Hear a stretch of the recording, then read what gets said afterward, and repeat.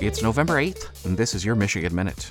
On this day in 1870, for the very first time, African Americans could vote in the Michigan state elections.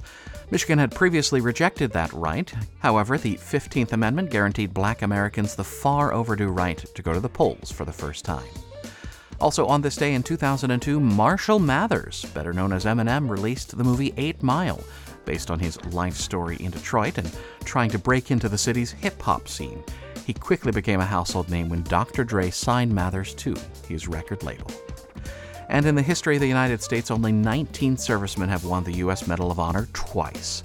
For his actions in the charge at McClellan's Creek, Texas today in 1874, Frank Baldwin of Constantine, Michigan, was given that rare second Medal of Honor. His first was awarded 10 years earlier for actions in Georgia during the Civil War. And that is your Michigan Minute.